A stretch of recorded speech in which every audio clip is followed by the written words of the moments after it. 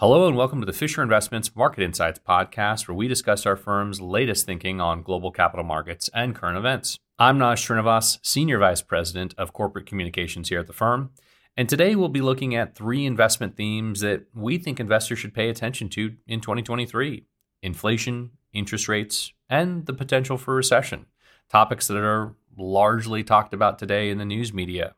So we think our perspectives and thoughts on potential implications from the stock market are a little different than what you may have heard before.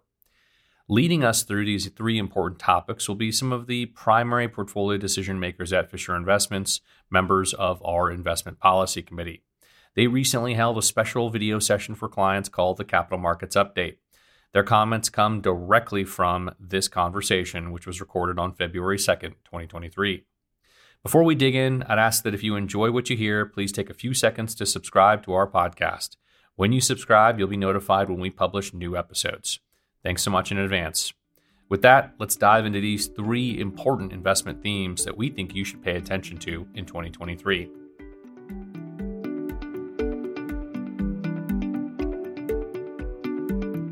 Higher inflation has been a hot topic for investors since the COVID pandemic. But even though we've begun to see evidence that inflation is easing in the first few months of 2023, the topic is likely to be on investors' minds for much of the year. To kick off our look at inflation, Jeff Silk, Vice Chairman and Co-Chief Investment Officer for the firm, will discuss our current inflation expectations and what some indicators of inflation are showing today. We would expect inflation to come down and probably come down more than people expect. That should take long-term interest rates and push them lower as well. And the stock market's going to like that. So let me go through a few components of inflation. First, let me say that we understand how rising prices has the ability to impact people's personal budgets and how that may be painful. But for us, we're focused in on the impact of inflation on the capital markets. And as we think about the capital markets, it's important to note the following. Input costs are coming down. And so whether it's energy cost, transportation cost, material cost, food cost, they're all coming down, leading to final output prices, which will follow. So that's an important component. Another component of inflation is that the money supply has fallen. Typically, that's a leading indicator for inflation. When you look at market-based indicators of inflation expectations, what the Treasury market is pricing in, that all says inflation expectations are coming down. So pretty much wherever you look, you see indications of prices falling. That should have an influence that pushes bond prices up, yields down, and the stock market's going to like that. Next, let's hear from Aaron Anderson, Senior Vice President of Research, as he digs a bit deeper into what's going on with inflation. If you look at a headline inflation rate, you look at CPI on a year-over-year basis, the Consumer Price Index. You look at the headline numbers that are thrown on the media, they've come down off their highs, to be sure. They're headed in the right direction, but they're still north of 6%, which is way above where anybody wants to see them, of course. But if you look at just the last 6 months, what happened to inflation over the last 6 months of 2022, it was averaging about a 2% rate, and right about where the Fed has wanted it. So already you've seen a dramatic improvement in sequential inflation rates. They just haven't come through to that headline figure yet. But that's going to be happening as we move forward from here. We had high inflation in the first part of last year. That's still pushing up that year-over-year number. But actually, as we get into the early months of 2022, it's going to start pushing that number down. So not only are you seeing the underlying components of inflation moderate or even in some cases deflate, but you're also going to see that headline number tip over because you're going to start lapping those very high inflation rates of last year. And that's going to start having those year-over-year numbers that everybody pays attention to start to look a lot better pretty quickly. When you hear us talking about lower inflation, especially from the perspective of an investor, it's important to understand what that phrase really means. People often hear inflation is decreasing and assume that means prices will soon be lower too. To close out our discussion of inflation, we'll hear from Mike Hansen, Senior Vice President of Research, on how the team at Fisher Investments thinks about inflation as it relates to markets and for investors. When we think about inflation, it is explicitly a rate of change. And I think that clients really need to understand this point, because when I go around the country and I speak to them, what they'll ask me when I say that inflation is going to fall is they intuitively think that the prices are going to come down. Unfortunately, that's probably not going to happen in a lot of areas. It will in some, commodity-based goods, things like food and energy and so forth. Those can be very volatile and come up and down, but aggregate prices are very unlikely to fall precipitously unless we get something like a prolonged fall in the money supply or something like that, which right now money supply is basically zero, and it's one of the reasons why we anticipate future inflation to be very low. But inflation is always about a rate of change, which means what we're looking for is, and what economists tend to look for, is something like a stable, steady rate of change and not something that zips around so much. What we're calling for is inflation to come back down to a rate of growth that's been very normal and low for much of the last 40 years. That's very different than saying prices are going to fall.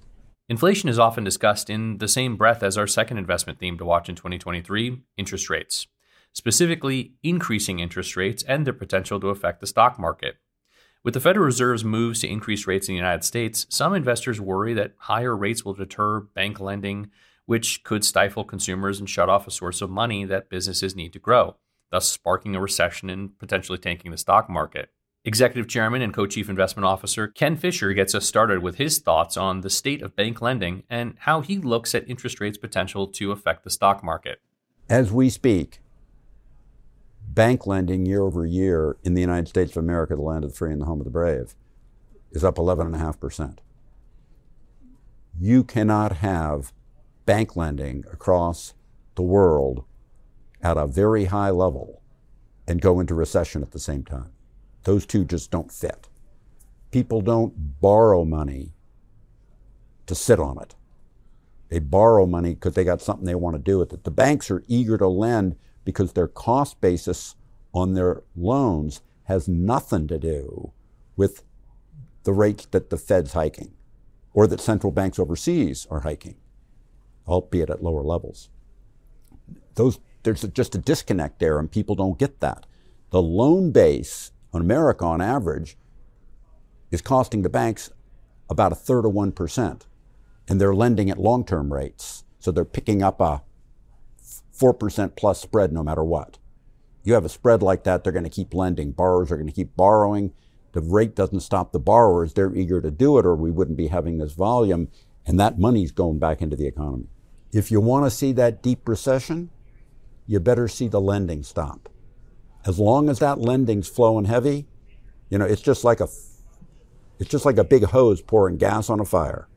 You're not going to get the recession with heavy lending, so you want to keep your eye on the lending as opposed to all this other stuff. When I was a young guy, back when dinosaurs were still floating around commonly in the neighborhood, the fact of the matter is Milton Friedman would say, it's not the interest rate, it's the quantity of money and the amount of lending. And people then and now can't get their eyes off interest rates and focus on the lending. The fact is, the interest rate isn't what's important. What's important is the amount of the lending. And they just can't focus on that. It's easy. You can, if you want to, do a Google search today and see that. But almost nobody does. Nobody's looking for it. And to me, I find this baffling because it's always been known that the price of the money wasn't as important as the amount of the money. And yet, still today, you turn on the idiot box and you watch people yakking. And what are they yakking about? The rate, the rate, the rate, the rate, the rate, the Fed, the Fed. Oh, it's not the Fed. It's the ECB, if you're in Europe. Oh, it's the Bank of England, if you're in Britain. But it's always about the rate. It's not about the amount. The amount's more important than the rate.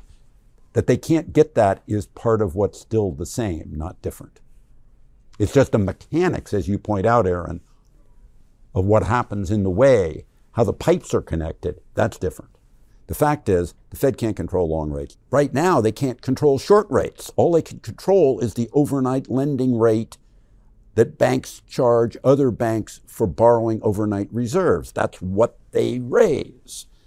In today's world, that impacts parts of the world, but it doesn't impact most of the world. Most of the world isn't actually directly connected in any regard to that rate. So therefore, there's this feature that goes on in our culture, which is, in my mind, just crazy, where people say over and over again, it's the Fed, and because everybody says it, and says everybody says it, but the people believe it must be true. The fact is, the Fed today is pretty feckless, as evidenced by the fact that they keep raising the rates on short-term overnight bank loans, but the loan base that banks lend off of is so much cheaper and hadn't really budged. And it's the spread between that and the long rate, the 10-year rate or whatever long rate you want to contemplate, because banks borrow short-term to lend long, they aren't impacting that spread. Part of what guides our thinking on the connections among interest rates, the banking sector, and the stock market is rooted in how those elements and their connections have evolved over the years, something that many investors don't often pick up.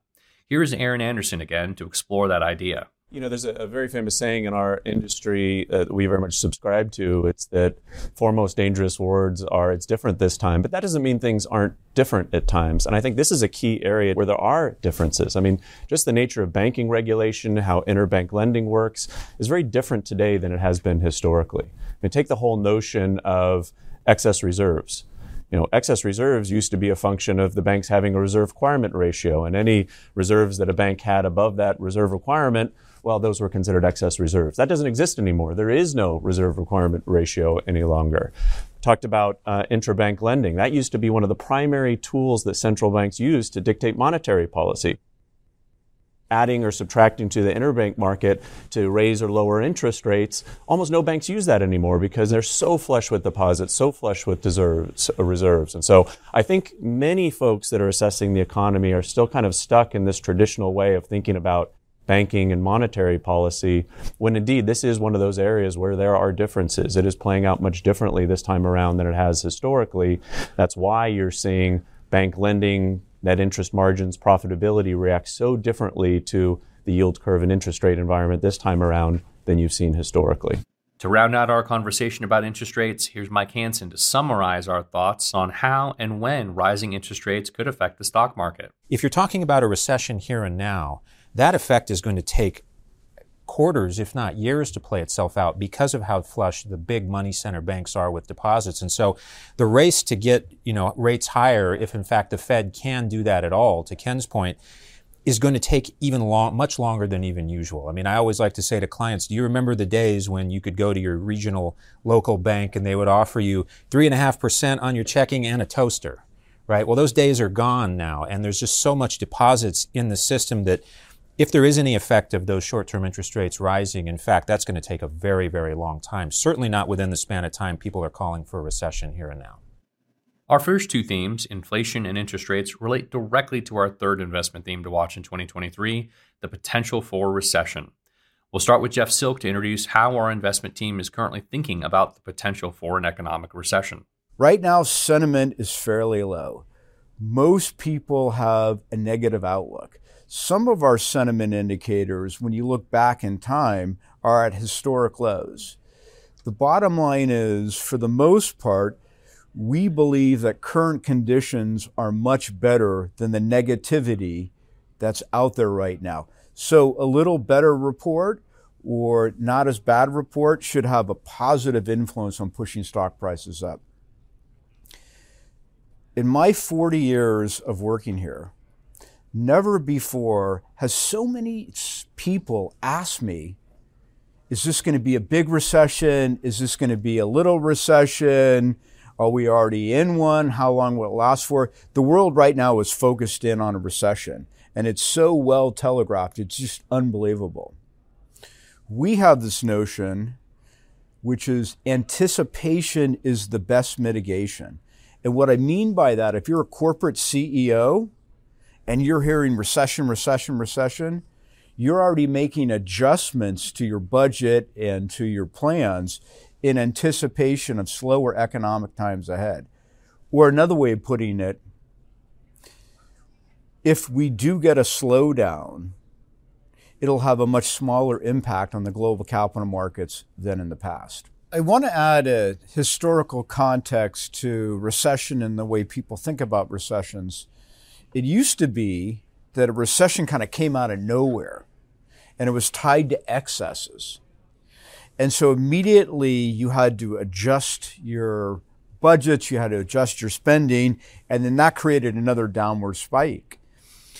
But if you think about the economic impact of that particular environment, of a very big economic contraction coming out of nowhere, that had a pretty negative influence on stock prices.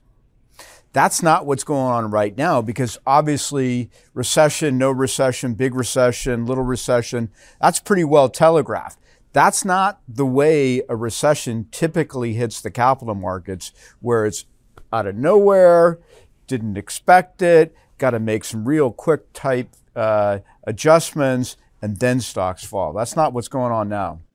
With more on the historical context of recession, here's Aaron Anderson. I think that historical context is very important because it's been a long time since we've been through a mild recession that was accompanied by a mild bear market, if indeed we get a recession. You go back to the last few big economic downturns. You had 2020 with the COVID lockdowns that were so severe, and you had a big economic contraction, and you had a decent-sized bear market. It came and went quickly, but it was significant.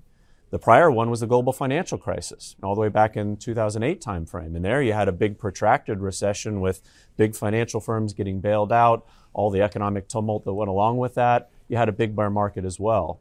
Even the one prior to that, you go all the way back to 2001 when you had a mild recession, but that's coming off the heels of the tech bust. And so you had a big bear market associated with that, even though it wasn't so much about the economy, it was more about coming off this euphoric peak. That was a significant period as well.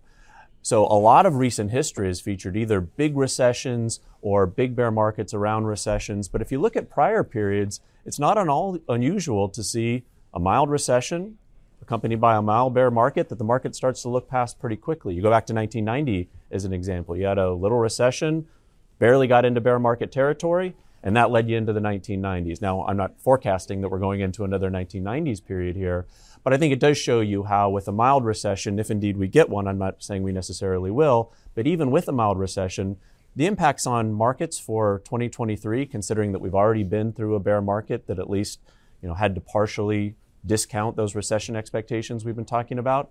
Frankly, our view of what the markets might do this year isn't so hugely influenced by whether we get a recession or not, unless you get that big, bad, and ugly one, which is really hard to see right now. I think the market's ready to move past a little bit of market economic volatility. Next, we'll hear from Ken Fisher on how he thinks about recessions and the potential for one in 2023. Whenever you have a downturn in the economy, the market moves down first, and it bounces up while the economy's going down. It's important to make that distinction. Most people can't keep that straight in their mind. Secondarily, when you think of recession, the whole purpose of recession in the first place, the reason recessions exist, is to correct the excesses of the prior expansion however they were. But when you get this kind of long anticipation, the businesses and people engage in that correction activity, eliminating as best as they're able those excesses before you get to recession, which then either eliminates the recession or minimizes it. The fact is that if you look at all kinds of surveys and other measures, by any standard that I can measure, this, if we actually have recession, will have been the most widely anticipated recession ever. And to a point Jeff made earlier, anticipation is mitigation in whole or in part. As people and firms prepare for tougher times ahead by, if you will, getting their house in order. Corporations have laid people off, but more so, all around the world, hiring freezes have been huge. You can't measure that precisely, but anecdotally, we can see that over 2/3 of firms extant among major firms have put in hiring freezes. Hiring is down among those firms while the economy continues to grow and the labor market's tight. But if you look, for example, at American CEOs, by survey, 99% of them expect a recession. 99% of them expect a recession in Europe and they expect that one to be worse. So if you think about the multinationals, and that's a multinational CEO survey, they're all doing stuff to prepare. Now, I made the point in my Christmas Day New York Post column that in so many ways, 2022 was reminiscent of 1966 and its bear market. Starting at the same time, bottoming. Both of them were they were bear markets, but they were more like cub bear markets. They were little bear markets by bear market standards. They ended within a couple weeks of each other. We had the Fed in both cases hiking up rates. We had a midterm election year. You can just go on and on and on the things that are similar. There are a lot of people, and we don't do partisan politics at this firm, but intuitively, you know, there's a lot of people that like the current president that we have, but there's also a lot of people that don't.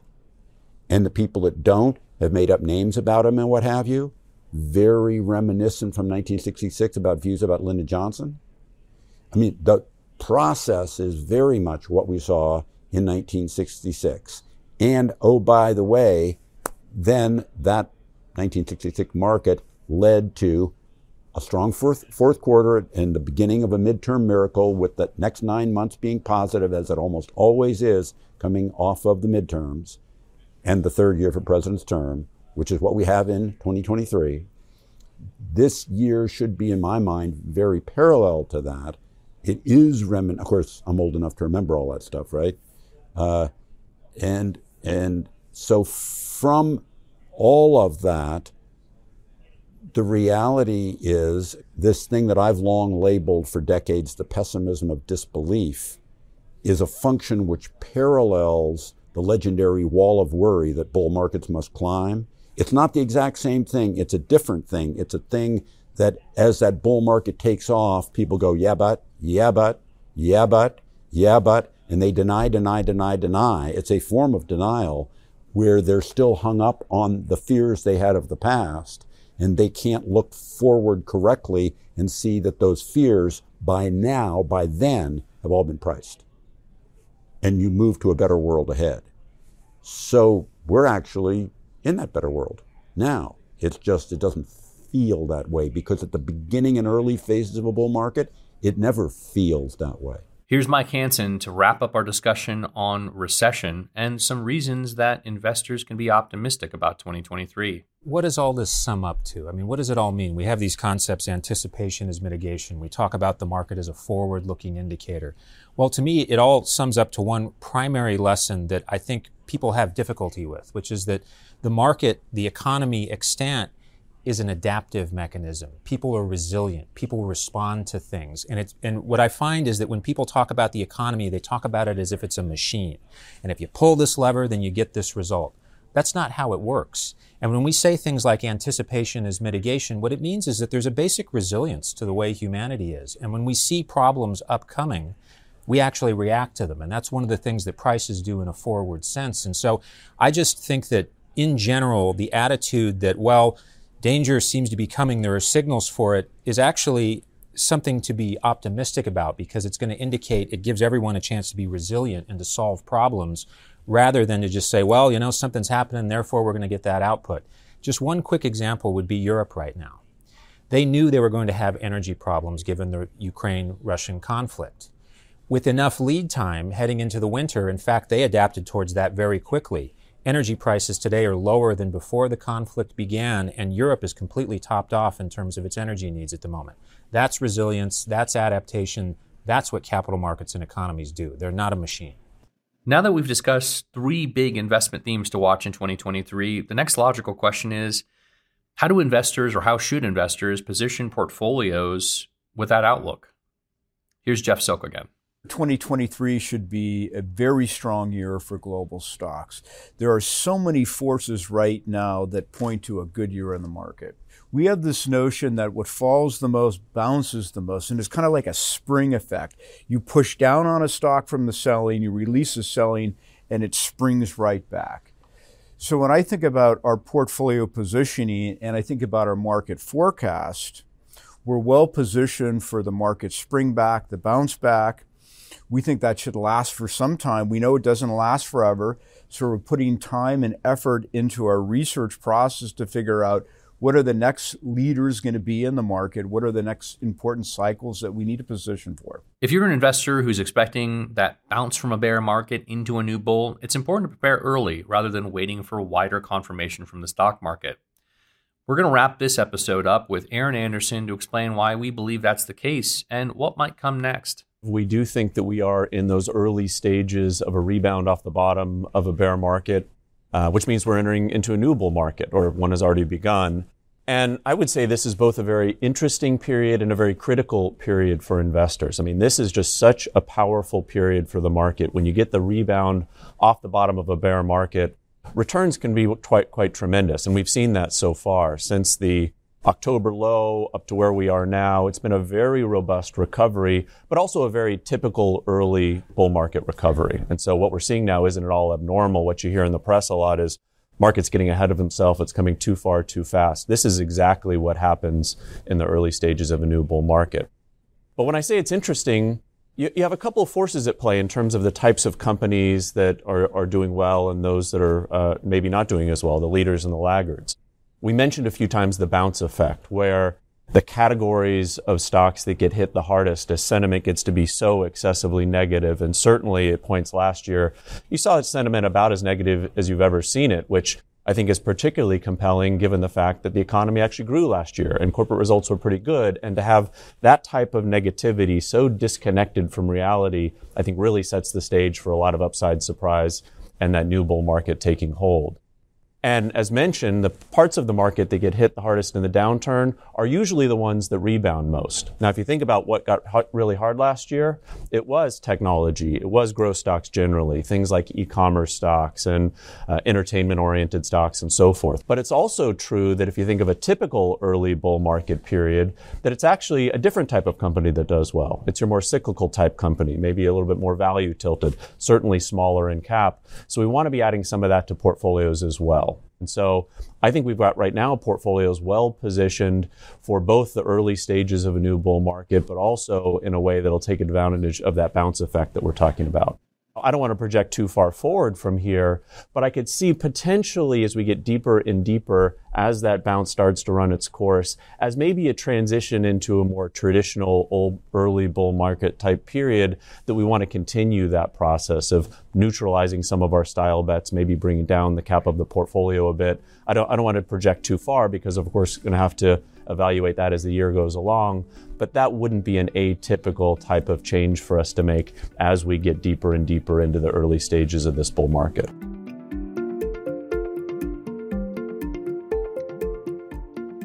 That's it for this episode of Market Insights, featuring 3 investment themes you should be paying attention to in 2023. A big thanks to Jeff Silk, Aaron Anderson, Mike Hansen, and Ken Fisher for their thoughts. If you want to learn more about some of the topics we discussed on this podcast, the Market Minder section of our website, FisherInvestments.com, is a great place to check in regularly. That's where we post all of our latest capital markets insights. You can also subscribe to our weekly digest, so our latest insights are delivered directly to your inbox every week. And if you have questions about investing or capital markets that we can cover in a future episode of Market Insights, email us at marketinsights, all one word, @fi.com. That's marketinsights@fi.com. We'll answer as many questions as we can in an upcoming listener mailbag episode. Join us for our next episode. Until then, I'm Naz Srinivas. Be well and stay safe. Investing in securities involves the risk of loss. Past performance is no guarantee of future returns. The content of this podcast represents the opinions and viewpoints of Fisher Investments and should not be regarded as personal investment advice. No assurances are made we will continue to hold these views, which may change at any time based on new information, analysis, or reconsideration. Copyright Fisher Investments 2023.